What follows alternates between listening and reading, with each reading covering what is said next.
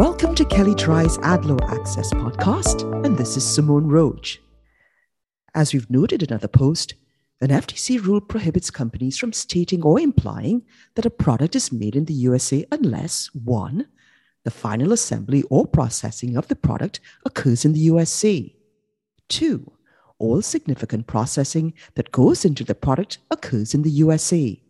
And 3. All or virtually all ingredients or components are made or sourced in the USA. It can be a challenge to figure out whether a product you make meets that standard, but it's even harder to figure that out for products you didn't make. This month, the FTC published a closing letter in an investigation about Made in USA claims that Crate & Barrel made about various products that were made by other companies.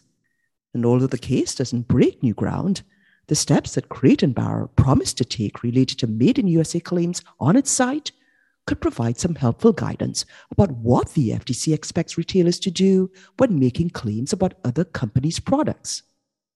Crate & Barrel promised to do the following: only make U.S. origin claims if the responsible manufacturer or supplier has signed and submitted appropriate documentation substantiating the claim.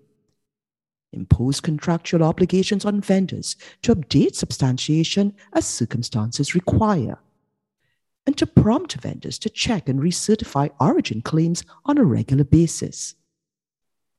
Retailers should be careful about simply using Made in USA claims provided by suppliers without doing some level of due diligence. And taking the steps outlined above should provide a good start. If you'd like more information on what you've heard on this topic, please contact Gonzalo Mon. And also, please see our Advertising and Privacy Law Resource Center available at kellytry.com.